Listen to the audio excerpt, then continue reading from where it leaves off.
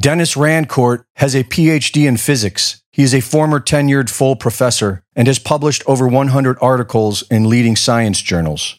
Rancourt and his team have used all-cause mortality data to prove there have been about 17 million deaths as a result of official COVID-19 measures, but not from COVID, which was a lie. As far as I can tell from all-cause mortality data that we've been studying extensively for a long time, there's no such thing as a viral respiratory pandemic. He explains all this in his essay entitled There Was No Pandemic, which you can find on his Substack. There was no pandemic, in the sense that there was not a particularly virulent new pathogen that was spreading and causing death.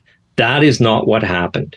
What happened was huge assaults against vulnerable people by many different methods. And every time you did that, you caused excess mortality. In all the countries where they were not doing that, there was absolutely no excess mortality, even if it was a jurisdiction that was right beside the one that was doing this.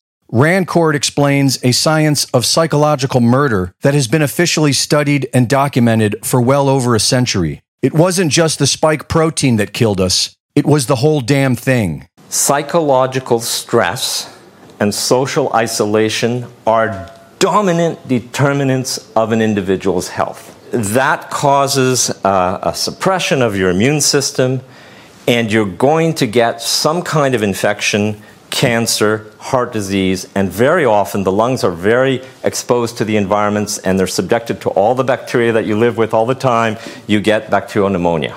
And it's a huge killer when a society is stressed, meaning all of its individuals are stressed. The kind of psychological stress that kills you is when your entire world is turned upside down. Your whole life you thought you had a place in the world, and it's gone. That will kill you within a very short time. We always occupy a dominance hierarchy, a social dominance hierarchy. That is how we organize our societies because we are social animals. It is a fundamental truth of how we organize societies. The stress that is intended to keep you in your place within that dominance hierarchy is an everyday chronic stress. And the stressors have to keep changing how they're going to stress you because you get habituated to the stress. So they have to randomly hit you with hard things every once in a while to really make sure you understand what your place is. That stress is one of the biggest determinants of health. But we have to admit that medicine itself is a massive killer. It's a massive cause of premature death of individuals. Modern Western medicine is officially recognized as the third highest cause of death. It was designed to be a way of controlling the population. The role of medicine as an institution in our society is to maintain the dominance hierarchy, is to keep people sick and to put them in their place. It's just part of that institutionally. Financed by the Carnegie Foundation and published in 1910, the Flexner Report was used to outlaw natural medicine practices in America. The Rockefeller Foundation then funded a new kind of medicine, an inverted form of healthcare that utilized petrochemical drugs and experimental surgery to keep people sick and, in many cases, kill the patient. As Dennis Rancourt has pointed out, this is how societies have been run for centuries. A declassified document entitled Geomagnetic Factors in Spontaneous, Subjective, Telepathic, Precognitive, and Postmortem Experiences, as well as decades of trauma-based mind control research, shows us that the CIA and our governments are well aware of the deadly effects that traumatizing a population can induce.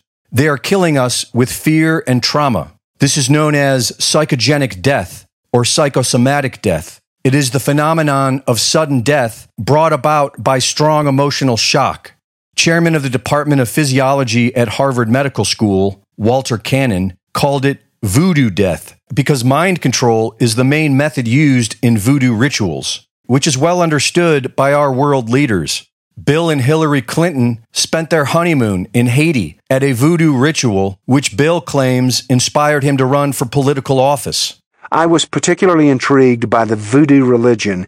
Voodoo's central ritual is a dance during which spirits possess believers. On the most interesting day of the trip, I got the chance to observe voodoo in practice. After several minutes of rhythmic dancing to pounding drums, the spirits arrived, seizing a woman and a man. The man proceeded to rub a burning torch all over his body and walk on hot coals without being burned. The woman, in a frenzy, screamed repeatedly, then grabbed a live chicken and bit its head off. By the time we got back from Haiti, I had determined to run for Attorney General. Greg Reese reporting.